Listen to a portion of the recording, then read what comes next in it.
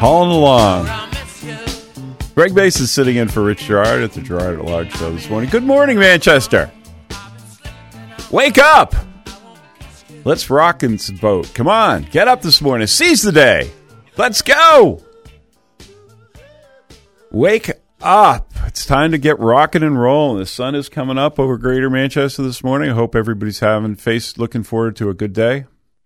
I'm Greg Mason, and sitting in for the taking a day off for Rich Gerard, and we were talking about the Equifax hack, the theft of 143 million personal IDs, Social Security numbers, and addresses, and what you can do about it. I was just getting up to the point where we were talking about what to do. Now that we know that the information is gone, what are you going to do about it? So, it's a unique situation, as I was saying, because of the quality of the information. So what are you going to do about it? First thing you can do is set up fraud alerts. The single most effective thing you can do, and it is a total pain in the butt, but you can freeze your credit. You can call these people up. That is, you call the three major credit agencies up and freeze your credit. The problem with that is that every time you want to apply for a loan, credit card, something, you have to call them up and unfreeze your credit. Total problem. We've got a caller coming in. Who's calling us? Eric in Manchester. Go ahead, Eric. How can we help you today? Yeah, I got a good question there. I have the Link Professional website page. I got Facebook. I got email. So I'm always changing the passcode. Good. Not every day, obviously. But should I change my passcode for the bank? You know, when you got to call the bank and you said, punch in your passcode. I think I've had the same one like 8 years. I'd change it. Change it at least once a year. If I would change it every 6 months. Really? Yeah, absolutely. And I'll tell you the reason for that is that you don't know what you don't know.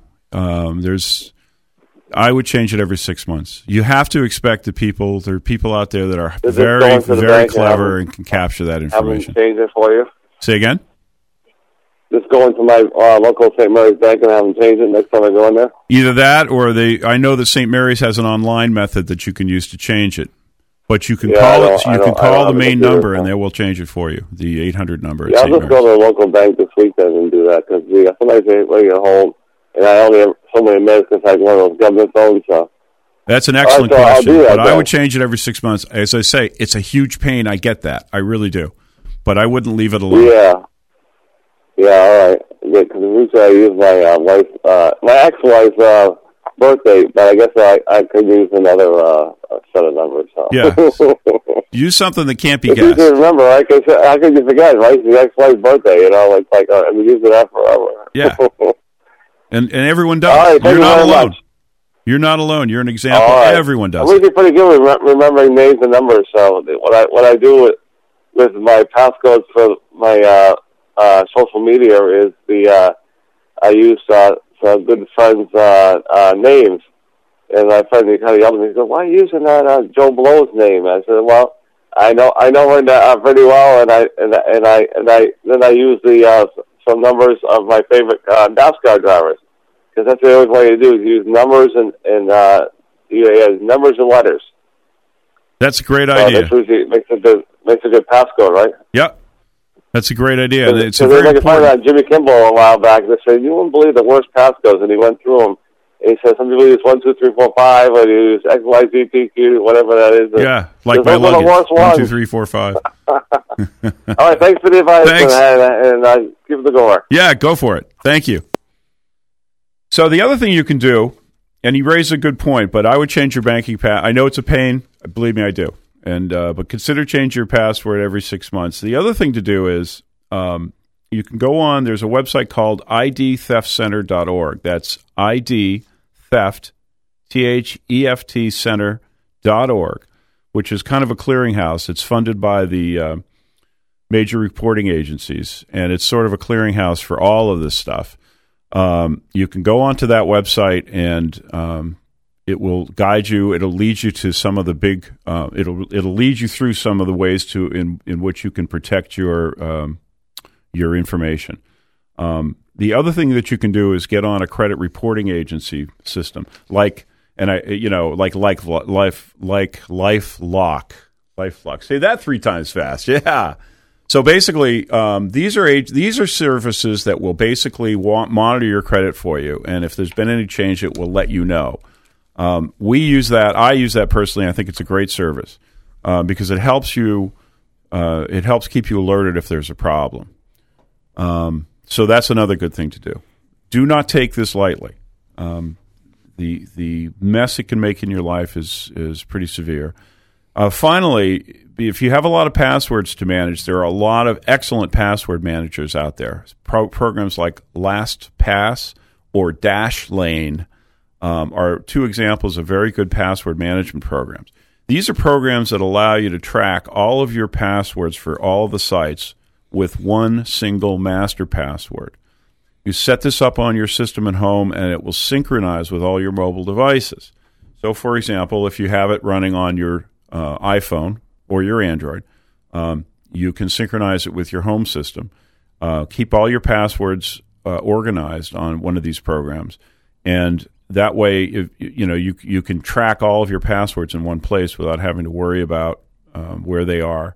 The master password controls it, and it's very heavily encrypted. So that's an example, and those are just two examples of several different programs that are out there that are excellent. Hey, that Greg. is, again, LastPass and Dashlane. Go ahead. That password manager, is that, could that be hacked?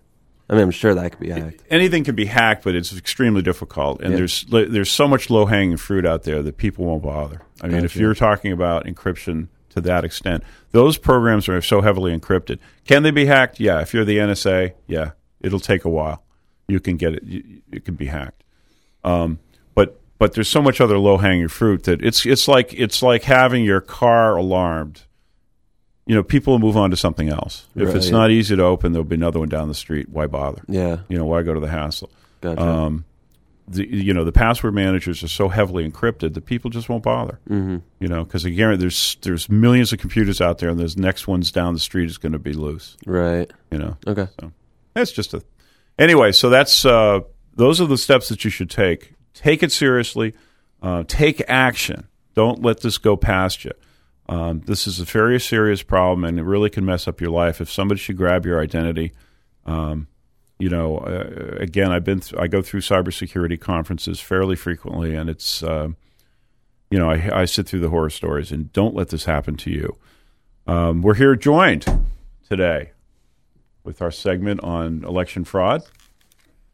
And Mr. Nails is here to join us, and some really exciting things have happened since the Trump administration has come to town, I understand. Been pretty busy.